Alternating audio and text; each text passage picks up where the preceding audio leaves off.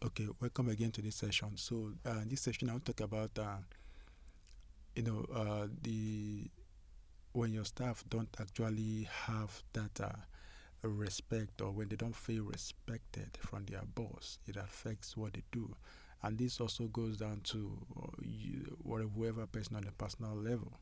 If the person you're interacting with, or you are in a relationship with, or you are doing business or a partnership with, if they don't feel respected by you, it affects every other thing they do. They can give you the respect that you deserve, but if they don't feel that they are getting it back, it affects every other thing. It affects the way they do business with you. It affects the kind of return that they want to give to you. It affects the way they also, reciprocate and give you back your own respect.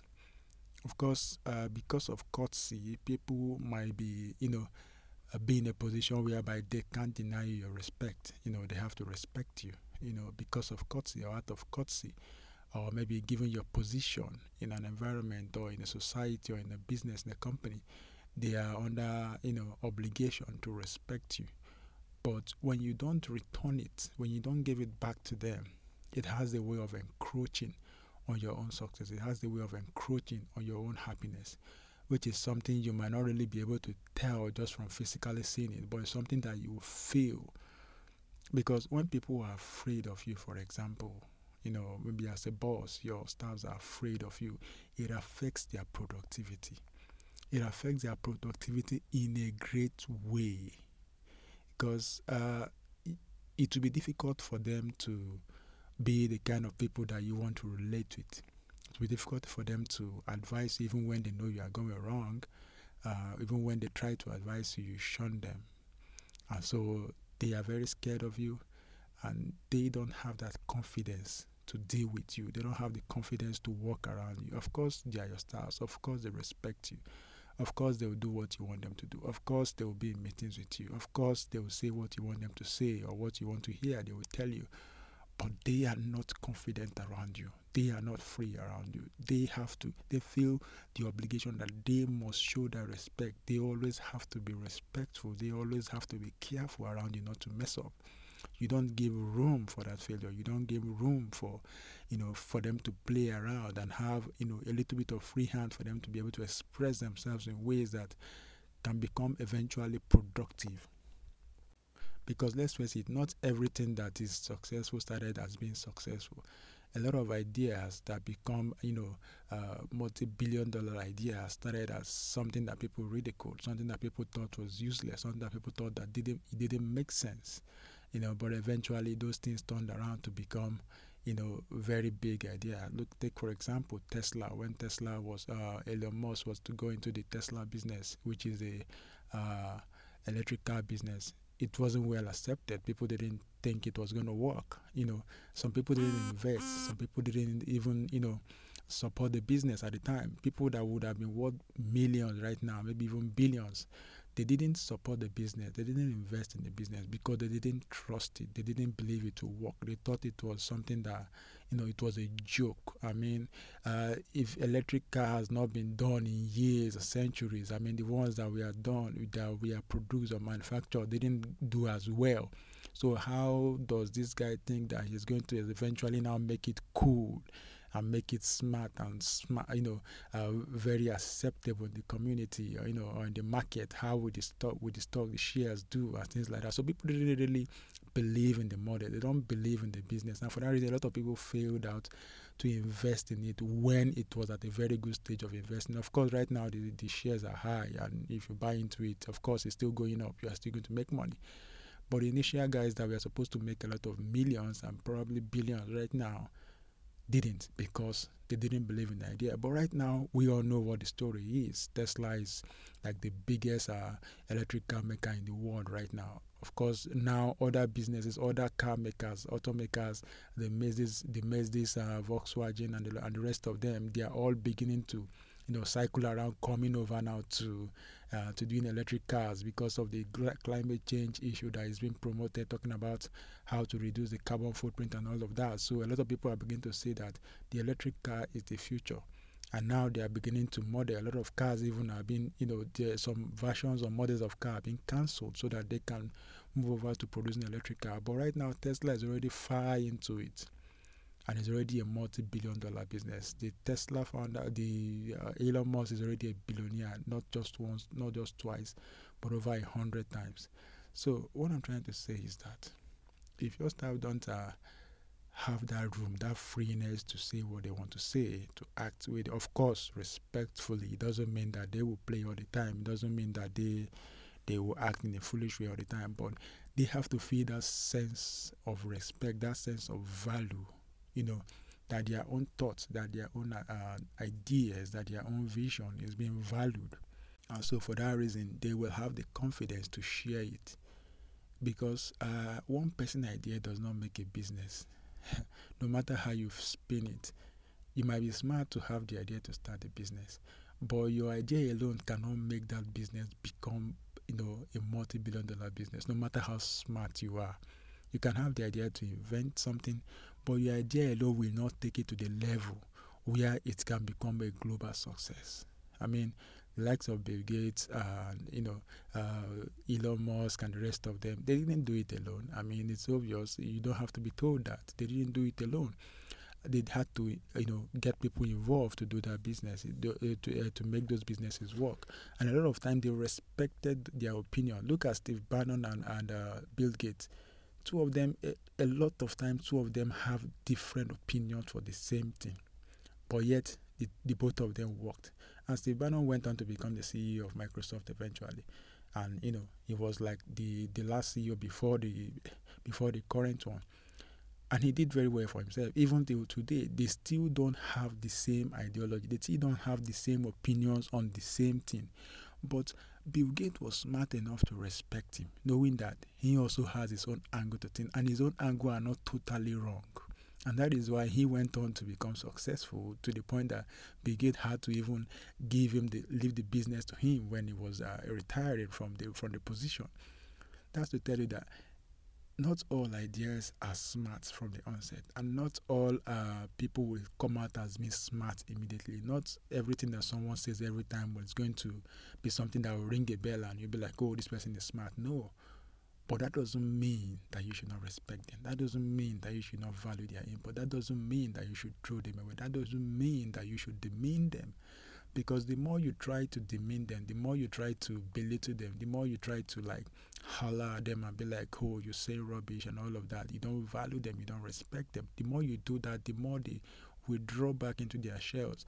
And eventually, when they now have that smart idea that is going to help the business, when they now have that great idea that is going to turn over, that is going to bring a great profit for the business, they will still be withdrawing into their shell, and so they will not say it. They will not provide that opinion. They will not provide that support. They will keep it to themselves, because to them it's still going to sound just like the rest of the other ones have sounded, and you are going to treat them the way you treated them the other time. You are going to tell them how dumb they are and all of that, and not value them, and mock them and make them look even more shameful. So for that reason, they will keep it to themselves, and it's going to, in the long run, harm the business. So in essence, what I'm trying to say is that you have to value those that work for you. In essence, what I'm trying to say is that all ideas are not great from the onset. Sometimes you don't have to believe in something to accept it.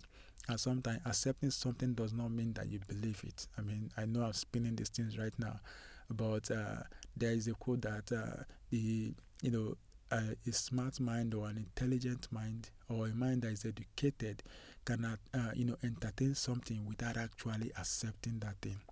So you can accept someone's opinion, but you don't really agree with it. But you accept it. You can entertain the thought in your mind, but you don't really accept it. These are things I'm spinning on, but I hope that you get the idea of what I'm trying to say here. It's about respecting other people's opinion. It's about giving respect to other people. Because when you respect other people, you give them that confidence. And that confidence eventually turn around to become a valuable asset for you, especially when it's in business, especially when they are working for you, especially when they are subordinate. Because when you don't give them that respect, when you don't make them feel valued, when they eventually have something that is going to add value to you, when they eventually have something that is going to be very profitable to you, they will feel like there's no need to give it to you. There's no need to tell it to you. There's no need to share it with you because you're not going to appreciate it anyway. So they keep it to themselves, and you would have lost out on that. You would have missed out of that because of the way you treated them initially. So it's all about respect. It's all about value. It's all about making people feel great, making people feel good, because people might not really remember you for what you gave them, but they remember you for how you made them feel.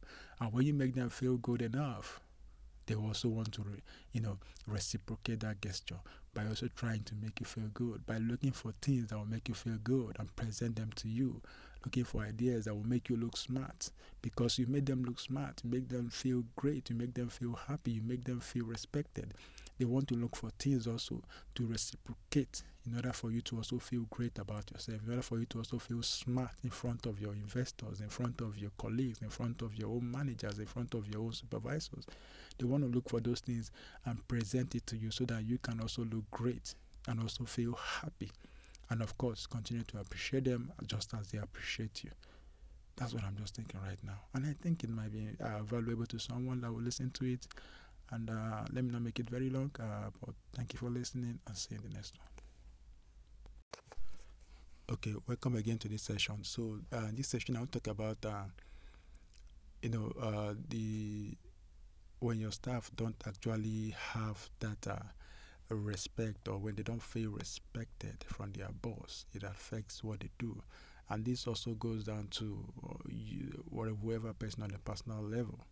If the person you're interacting with, or you are in a relationship with, or you are doing business or a partnership with, if they don't feel respected by you, it affects every other thing they do.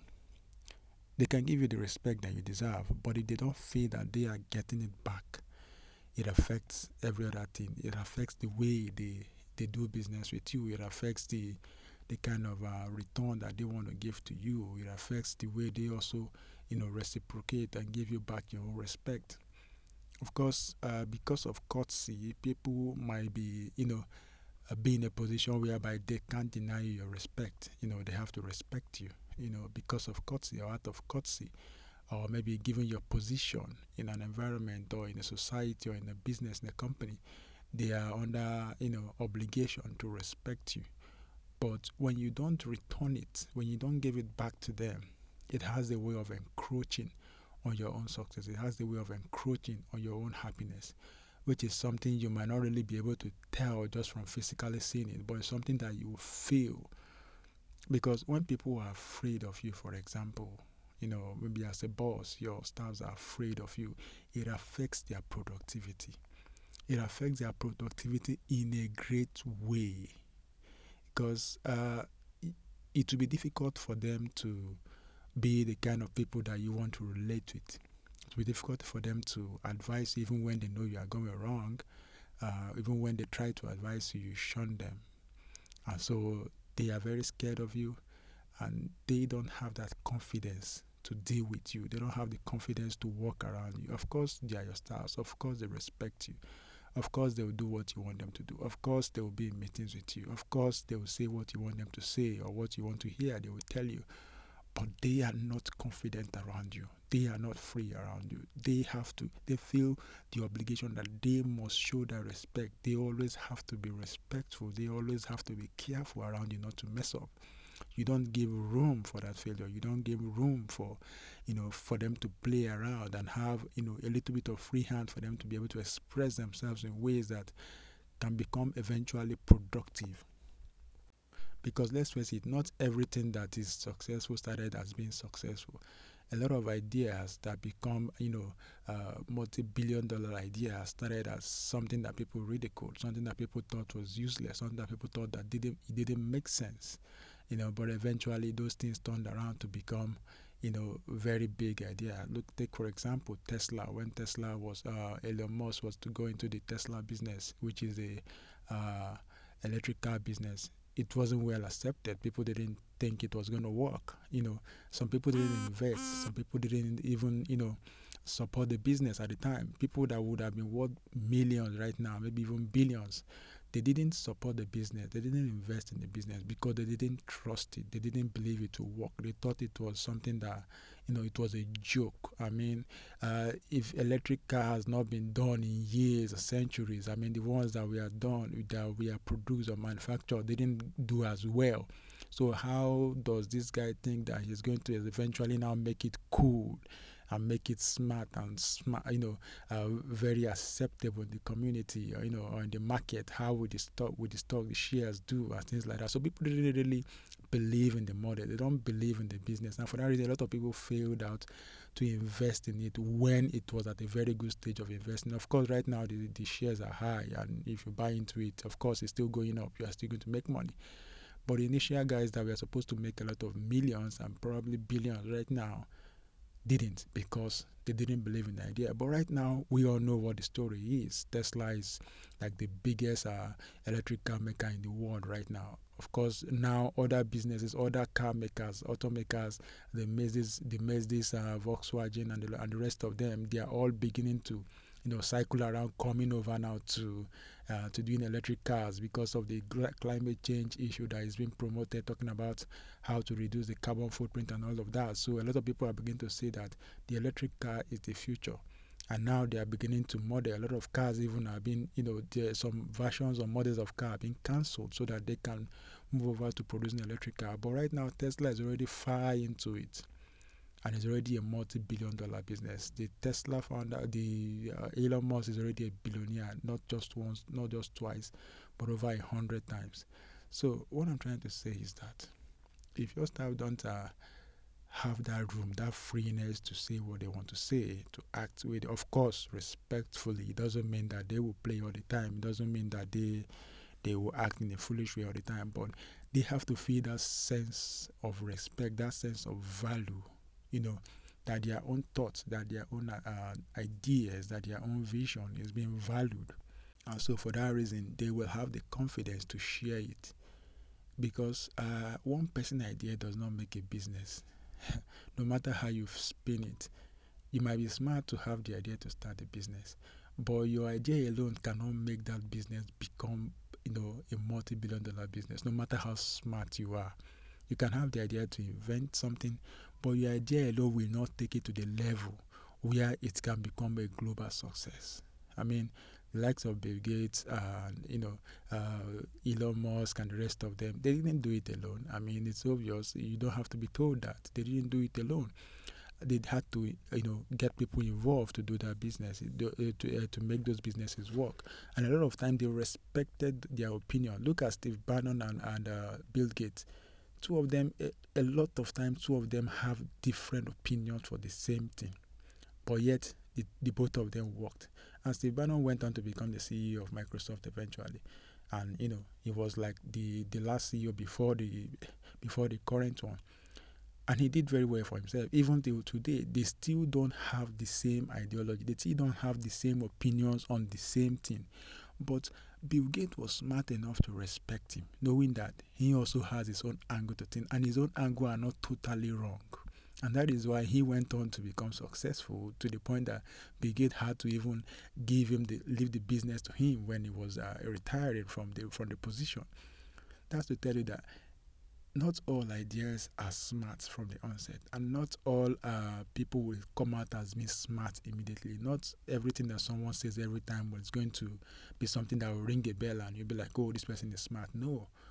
But that doesn't mean that you should not respect them. That doesn't mean that you should not value their input. That doesn't mean that you should throw them away. That doesn't mean that you should demean them. Because the more you try to demean them, the more you try to belittle them, the more you try to holler at them and be like, oh, you say rubbish and all of that. You don't value them, you don't respect them. The more you do that, the more they withdraw back into their shells. And eventually, when they now have that smart idea that is going to help the business, when they now have that great idea that is going to turn over, that is going to bring a great profit for the business, they will still be withdrawing into their shell, and so they will not say it. They will not provide that opinion. They will not provide that support. They will keep it to themselves, because to them it's still going to sound just like the rest of the other ones have sounded, and you are going to treat them the way you treated them the other time. You are going to tell them how dumb they are and all of that, and not value them, and mock them and make them look even more shameful. So for that reason, they will keep it to themselves, and it's going to, in the long run, harm the business. So in essence, what I'm trying to say is that you have to value those that work for you. In essence, what I'm trying to say is that all ideas are not great from the onset. Sometimes you don't have to believe in something to accept it. And sometimes accepting something does not mean that you believe it. I mean, I know I'm spinning these things right now, but there is a quote that a smart mind or an intelligent mind or a mind that is educated cannot, entertain something without actually accepting that thing. So you can accept someone's opinion, but you don't really agree with it. But you accept it. You can entertain the thought in your mind, but you don't really accept it. These are things I'm spinning on, but I hope that you get the idea of what I'm trying to say here. It's about respecting other people's opinion. It's about giving respect to other people. Because when you respect other people, you give them that confidence. And that confidence eventually turn around to become a valuable asset for you, especially when it's in business, especially when they are working for you, especially when they are subordinate. Because when you don't give them that respect, when you don't make them feel valued, when they eventually have something that is going to add value to you, when they eventually have something that is going to be very profitable to you, they will feel like there's no need to give it to you. There's no need to tell it to you. There's no need to share it with you because you're not going to appreciate it anyway. So they keep it to themselves. And you would have lost out on that. You would have missed out of that because of the way you treated them initially. So it's all about respect. It's all about value. It's all about making people feel great, making people feel good, because people might not really remember you for what you gave them, but they remember you for how you made them feel. And when you make them feel good enough, they also want to, reciprocate that gesture by also trying to make you feel good, by looking for things that will make you feel good and present them to you, looking for ideas that will make you look smart, because you made them look smart, you make them feel great, you make them feel happy, you make them feel respected. They want to look for things also to reciprocate in order for you to also feel great about yourself, in order for you to also feel smart in front of your investors, in front of your colleagues, in front of your own managers, in front of your own supervisors. They want to look for those things and present it to you so that you can also look great and also feel happy. And of course, continue to appreciate them just as they appreciate you. That's what I'm just thinking right now. And I think it might be valuable to someone that will listen to it. And let me not make it very long, but thank you for listening, and see you in the next one. Hello and welcome again to this episode. So this is a continuation on the business episode. So today I want to talk about something that has to do with an individual actually knowing what they know. I mean, sometimes you might want to give an advice or talk about a business or a particular deal. If you are not vast in it, if you don't have experience in it, if you haven't, had to do something in that field, it might be difficult for you to give, a comprehensive, statement or advice in that regard. Of course, that doesn't take away the fact that, a lot of us learn these days by studying other people's experience, studying other people's mistakes, studying other people's life. And that's the beauty of internet today, because you can have access to a mirage of books that has to do with every aspect of a business that you want to learn. But the truth that I want to pick out here is that you only know as much as you know, and you don't know what you don't know. This can be a very jarring truth. When someone is faced with a very critical situation that they have to make a decision. A lot of times you might gloss over the decision, you might gloss over the issue and, try to fabricate, an answer or a way out, what we usually know as strategy. Like when you are confronted with a particular business decision that you have to make and you don't have enough information in your reserve. In your brain, in your experience bank, you don't have enough information to take that decision.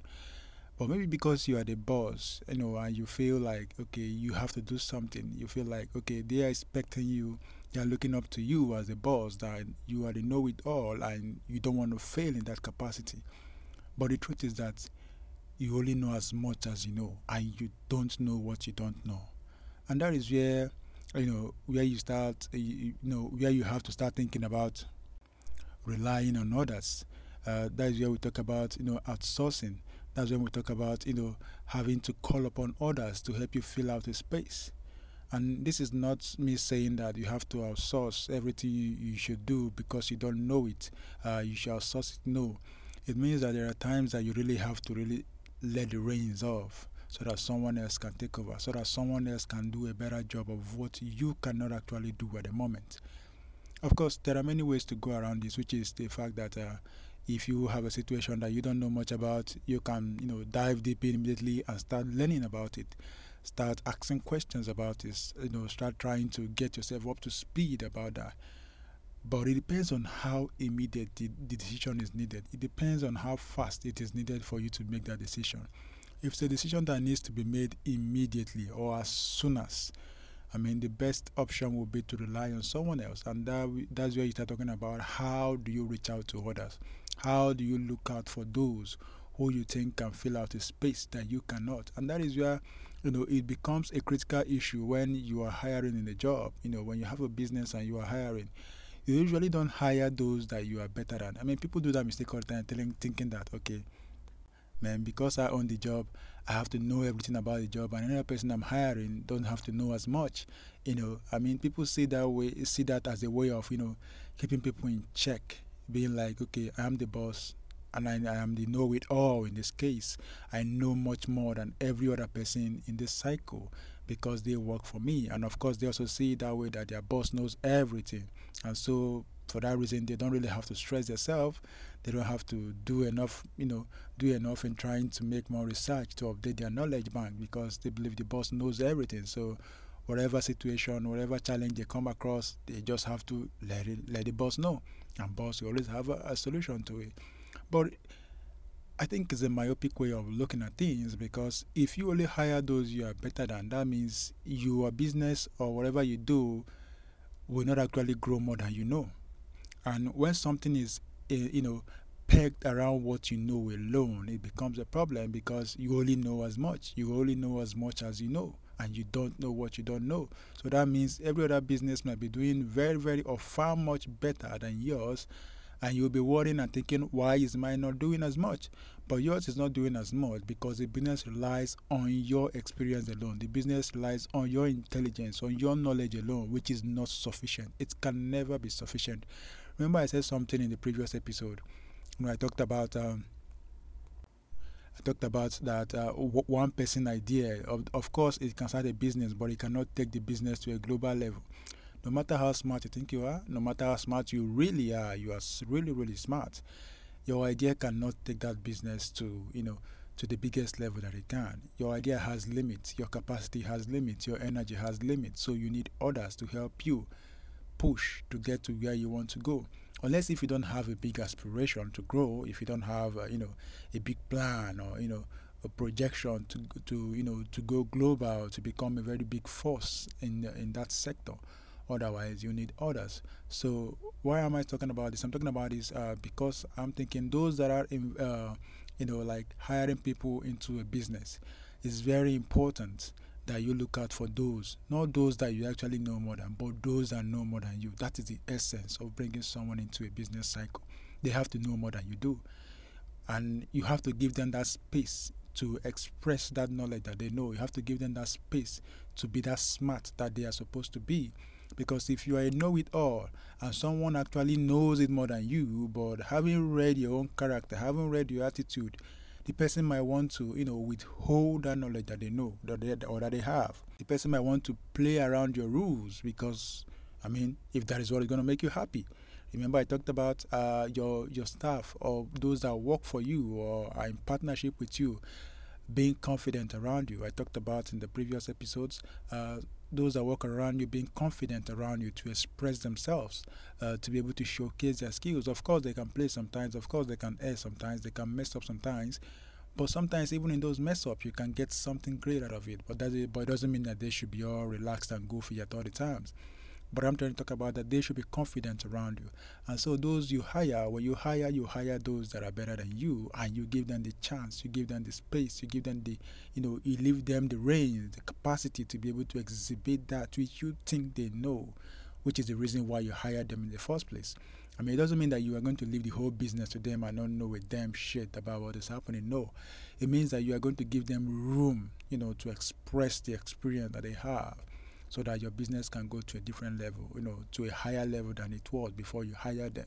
Because if someone that you hire is not coming to improve what you do, then I don't see the essence of you hiring the person. And some people, of course, have the good intention of coming to do a good job or great job. But when they come and your method or your strategy of governance, managing your business doesn't give them that room, to express their experience, it becomes a problem. They might eventually start playing by your own, calm rule within the rules, and eventually they might not really live out their potentials. So, so it's important that you hire those that know more than you, and you, of course, bring in those that can help you grow your enterprise. You can't do it all alone. You only know as much as you know. You don't know what you don't know. You have to understand that. You have to let that sink into your brain. You have to let that sink into your strategy, and by that, you'll be able to be able to express yourself when you are employing people, when you are hiring people, looking for those that are smarter than you. We have a lot of CEOs out there that have expressed the same idea, which I think is great, and that is why I'm talking about it. If you hire those you are better than, then your business can only grow as much as you grow. But if you hire those that are better than you, of course, you are already good at something. Now they are coming in with their own experience, with their own capacity. They are going to add to what you already know, to what you can do already, and that will become a double merger that can take your business, to a greater level. So when someone comes into your business, it is expected that the business should grow. It's expected that the business should have a spike.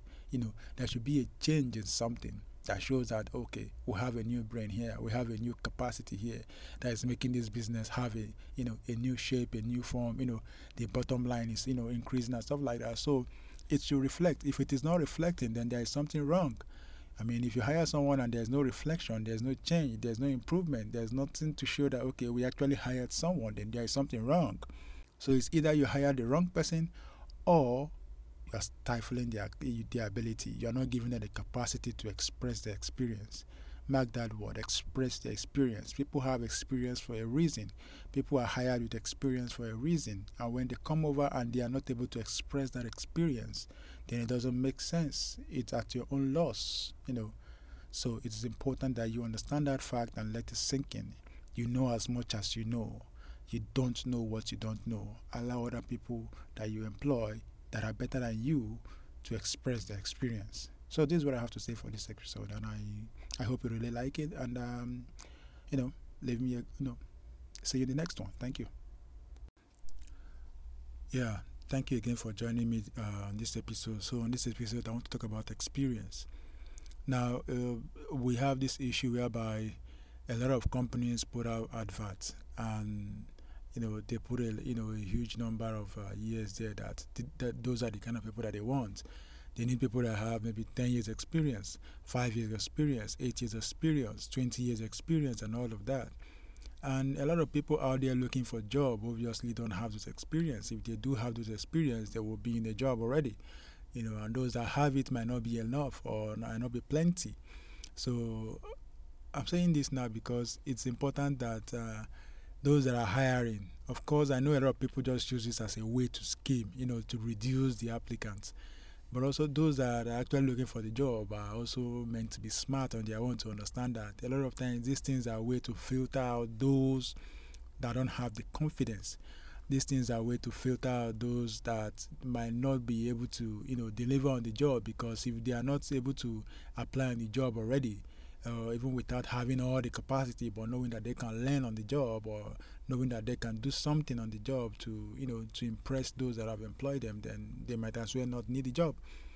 So, but as an employer, putting that kind of years there, you should understand why you are doing that. I know a lot of people just do it because maybe someone that was actually in a position, someone that filled the position and then left it. They want to hire someone that they think has the same amount of years. Maybe the person that filled that position was like there for 5 years or 6 years or 10 years. And then when they want to put out an advert, they will now be looking for someone with that same amount of years, maybe like 5 years or 10 years. And a lot of times, the amount of years do not really count. I mean, it's important for us to understand that someone might fill out a position for 5 years, and someone fill out the same position for 10 years somewhere else. And the person of 5 years might have more experience, more than that person of 10 years. The person of 5 years might have more capacity, more capability. more than the person of 10 years. It depends on what the person was doing within that 5 years. Someone might be there for 10 years and they're only doing a routine job that there's no improvement. They didn't grow in their capacity. They didn't solve much more higher challenges. They were piggy on a particular kind of job or a routine job. So they might be there for 10 years, good and fine. They have the years, and which is what people are looking for, experience of 10 years. But someone that was in the job for 5 years, but was able to touch different aspects of the job, was able to deliver, was able to grow themselves, was able to solve different kind of challenges, walk around, bring different strategy. That person is even much more better than the person that had 10 years experience. But because of the nature of the things these days, people just give the numbers. They want someone with 10 years experience. Of course, there are a lot of those that have 10 years experience, but they don't really have anything to offer. What they did in their past job was just routine job. And someone that has just 2 years might actually have even much more experience in terms of skill more than the person that has 10 years. Now, I know someone will say, okay, you cannot really compare someone that has 5 years or 2 years with someone that has 10 years. I understand where you're coming from, and that is the fact that when someone has stayed so much, so long in a particular position, you expect that they already know a lot of things about that position. When someone has done a job for 10 years, you expect that they already have a lot more experience than the person that, filled that same position for 5 years. And I understand why you may want to think like that, which is true, by the way, in a lot of cases. It's true. I agree with that. I accept that ideology. But also, it's important that if you are employed, looking for someone to employ to fill a position, and you are looking for someone with 10 years experience, sometimes if you get someone with 2 years experience, but with enough experience within that 2 years, it might just be able to offset that 10 years that you're looking for. Because some jobs, for example, you might have someone that, let's say, worked as an engineer, you worked in the field, and then you have another engineer that worked in the field somewhere else. Now, the amount of capacity, the capacity of job, the one that did maybe like 5 years in a particular company did, might be way, way more stressful, more engaging, more tasking, more than the one that did the same job for 10 years. The one that did the job for 10 years might just be, maybe the person was even lucky. There were not much challenges in the job when he was there. The machines didn't break down, the lines didn't go off, everything worked as required, and the person did his 10 years there. He has 10 years experience. And someone that worked in the company for 5 years, but they had a lot of challenges. Maybe they had to run a new line, maybe they had to do a new setup somewhere else, replace certain machines, make certain, different things that had to make the person improve on their skill, on their experience, to learn more, even on their own, and to go on trainings. So that person seems to have a lot more experience, a lot more capacity and skill, more than the person that stayed for 10 years. So what I'm saying is that when you start calculating or start basing experience on years, it's kind of faulty, because amount of years doesn't totally say how experienced that person is, doesn't totally say how skilled that person is. So it's important that if you are looking for someone that has 10 years experience, you should be matching that up with the skill. Someone that has 2 years experience might have enough skill as the person that has 10 years experience. So even if you are doing 10 years experience, you should be willing to listen to those that have 2 years experience, because maybe their skills might just be as matching as someone that has 10 years. And also for those that might be actually looking for the job and then they see such advert, it's important that you understand that sometimes also recruiters or employers are looking for those that have the confidence. I mean, I've had a case whereby someone applied for a job, they are looking for like 5 years experience, and the guy was just, not even up to that. I think he had just 1 year experience, which is not really an experience, more like an industrial training. But he applied for the job anyways. And when he got there, and they be like, you saw the advert, it was 5 years experience. Why are you here? And he said, well, you already have my CV. You know how much experience I do have. You know how many years I have behind me in terms of experience, and yet you invited me. Why did you invite me? Of course, I'm not asking you the question why you invited me, because if you invited me, that means you wanted to hear something from me. So give me the chance to show you what I know, And that may sound smart to think, okay, someone, was able to say that, but it takes someone that has the confidence to be able to do that, knowing that you don't have the experience that is required, but yet you applied. Of course, you expect that they should just scheme and, take your CVs away based on a particular metric, a particular query that they are, sorting the CVs. But for them to still call you even after going through your CV and knowing that you don't have that amount of years and yet you applied, it implies that they want to know something else about you. They might, based on your experience that you listed out, the skills that you listed out, they might actually be interested in your skills rather than the amount of years that you have. So, and now they are now banking on that confidence that you have to have sent in your CV, your resume, even when you know you don't have the sufficient amount of years. So it's on you now to show that confidence. So in this case I'm talking about now is about confidence. So you might not really have that amount of years, but you have the confidence and you have the skill, a skill that is akin to what they are looking for. Of course, I'm not saying that if you are looking for a job and you don't have the amount of years, that because of confidence you're just pushing your CV, your resume there, thinking, okay, I have confidence, they're going to take me. No, it also depends on the amount of skills that you have. What skills do you have? What capacity do you have? If you think you have the capacity that they are looking for and you don't have the amount of years, send in your resume. You might have a chance to be called. You might be called for an interview. And then when you get to the interview, it's now on you to impress them with your skills. Tell them what you can do. Give them out your portfolio and stuff like that. And if they call you anyway, it means they're interested in you. That's the number one thing that you have to understand. If an employer calls you knowing that you don't have the sufficient amount of years, but yet you applied and they called you, that means they're expecting something from you. You're already, a particular level higher than the rest. So in this case, I'm talking about having confidence when you apply for a job, even though you don't have the amount of years. Experience shouldn't be about years alone, and it's not about years alone. It also has to do with skills. So if you have the skills and you don't have the years, forget about the years. Talk more about your skills. That is where your strength lies. And if you have the years and you don't have the skills, man, so hold on to your years. It's going to work for you. So, but as an employer, also looking out for those that have the amount of years they are looking for in terms of experience, I think they also should be smart and open to know that years sometimes don't cut it. Someone might have the amount of years, but they might still not have the capacity, the capability that you need to get the job done. But someone that has a lesser amount of years might have the capacity and the capability to get the job done. The important thing is to get the job done. So, and much more important also is that person having confidence to apply even when they don't have the amount of years. So confidence plays in here and skills plays in here, and not just age, not just amount of years. That has to count for experience. So that is my thought right now, and I think I think it makes sense for someone to reason in that direction. And so thank you for listening, and see you in the next one. Peace.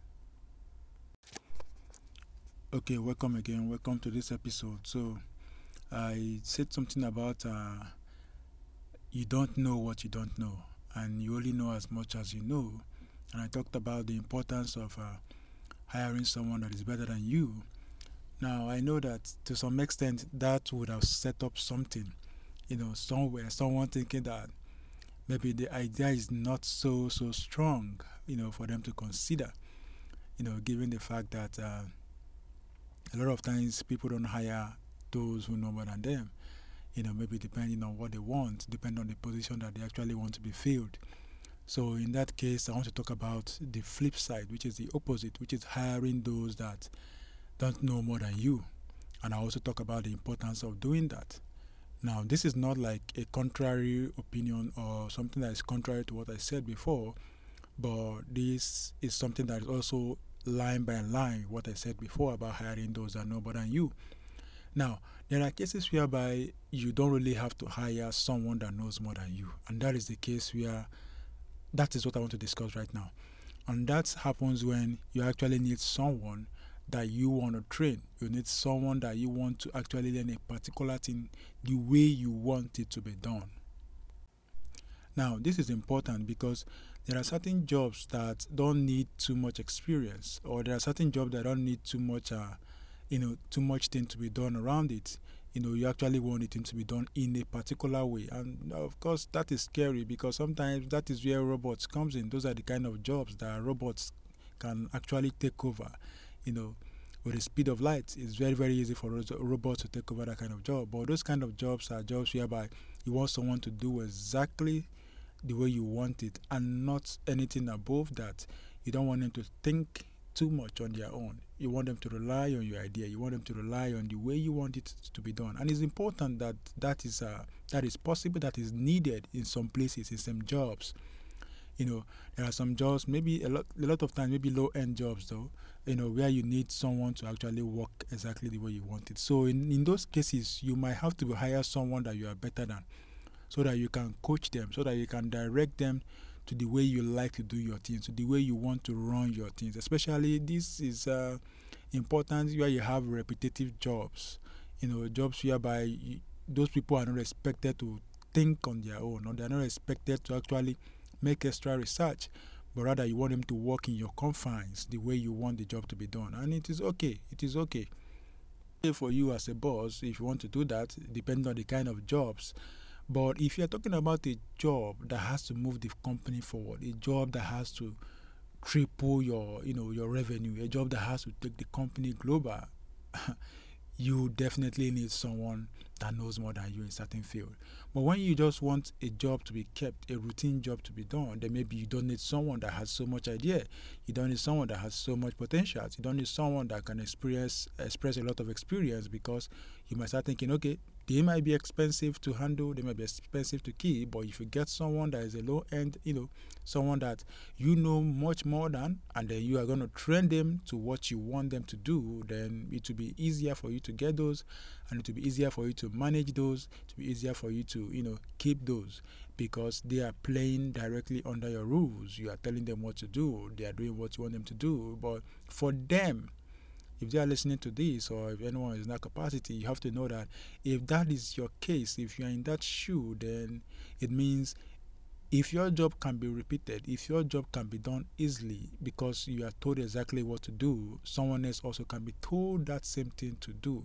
And that means you are dispensable at the click of a button. It doesn't mean that every other person is not dispensable. What I'm trying to say is that your job can actually be taken over tomorrow by a robot. Because if a robot comes around tomorrow, if the company becomes huge, that they're able to acquire robots, they can simply program the robot to do exactly what you are doing, and you are gone. So, and as for a boss, it's good for you because you think you're going to cut costs, because those that will fit in those kind of shoes might not really cost much to keep. And those that will actually be able to think of their feet, be smart and be smarter than you, might actually require more to keep in terms of, give remuneration and all of that. So it's kind of a little bit biased way of thinking to think that you have to get those that you're always better than because you want to train them, the way you want. Of course, this is not to say that it's a bad thing. No. We have people that go on management training and all of that. Company takes you and they train you on what they want you to do. But what you realize is that a lot of times those people that work in those positions, maybe give them a few years, they are going to leave that company. Because eventually they will realize that what they are doing is just within a set of rules. And that thing might just be important for that company that they are working on, or that you are working at, and might not be very, very relevant outside there, unless if it's a similar company. Let's say you are in FMCG and you are trained at the management training in that field, a particular way of running things, their cycles and all of that, you might get very better at that, and it will be difficult for you to transition to another business if you don't do it on time. And that is why a lot of people, when they stay at the company for some time, they want to flip. They flip to a different company so that they can start, varying their capacity. Or even within the same company, they might start seeking for a different role. That is when they wake up to the fact that what they are doing is a limited capacity. They will start seeking a different role in that same company when there's another opening somewhere else they want to apply, so that they can expand their capacity, their horizon, which is smart thing to do, by the way. And those who are not able to do that are those or who don't, feel they need to do that might actually leave the company to a different company. But they also get a little bit of restriction because a lot of times that skill might only be very, very important or needed in a different company that has to do something that's related to the one you are coming from. And that is where experience comes in, which is great for you if you are going to work in the same kind of company, because your experience will become handy somewhere else. They might not pay you much more than the other one is paying you since you are coming in now with experience.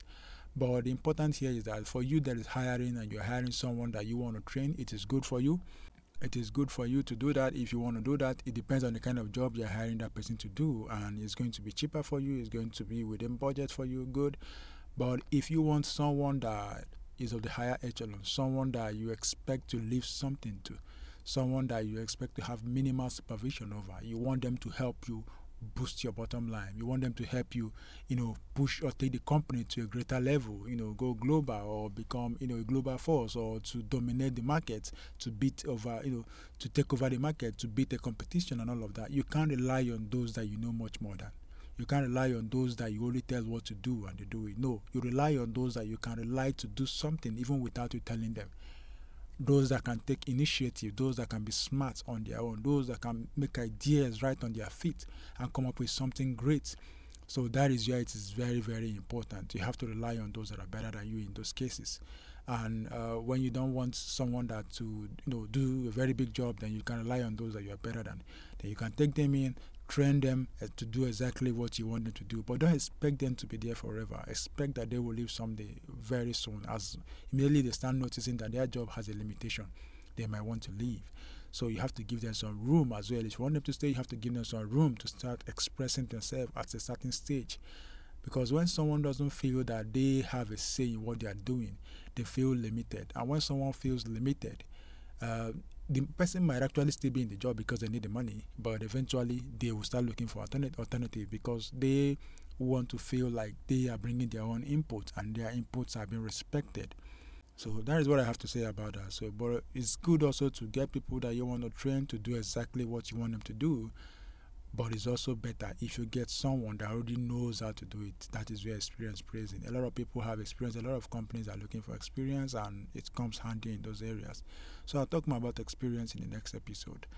Thank you for listening, and I'll see you in the next one.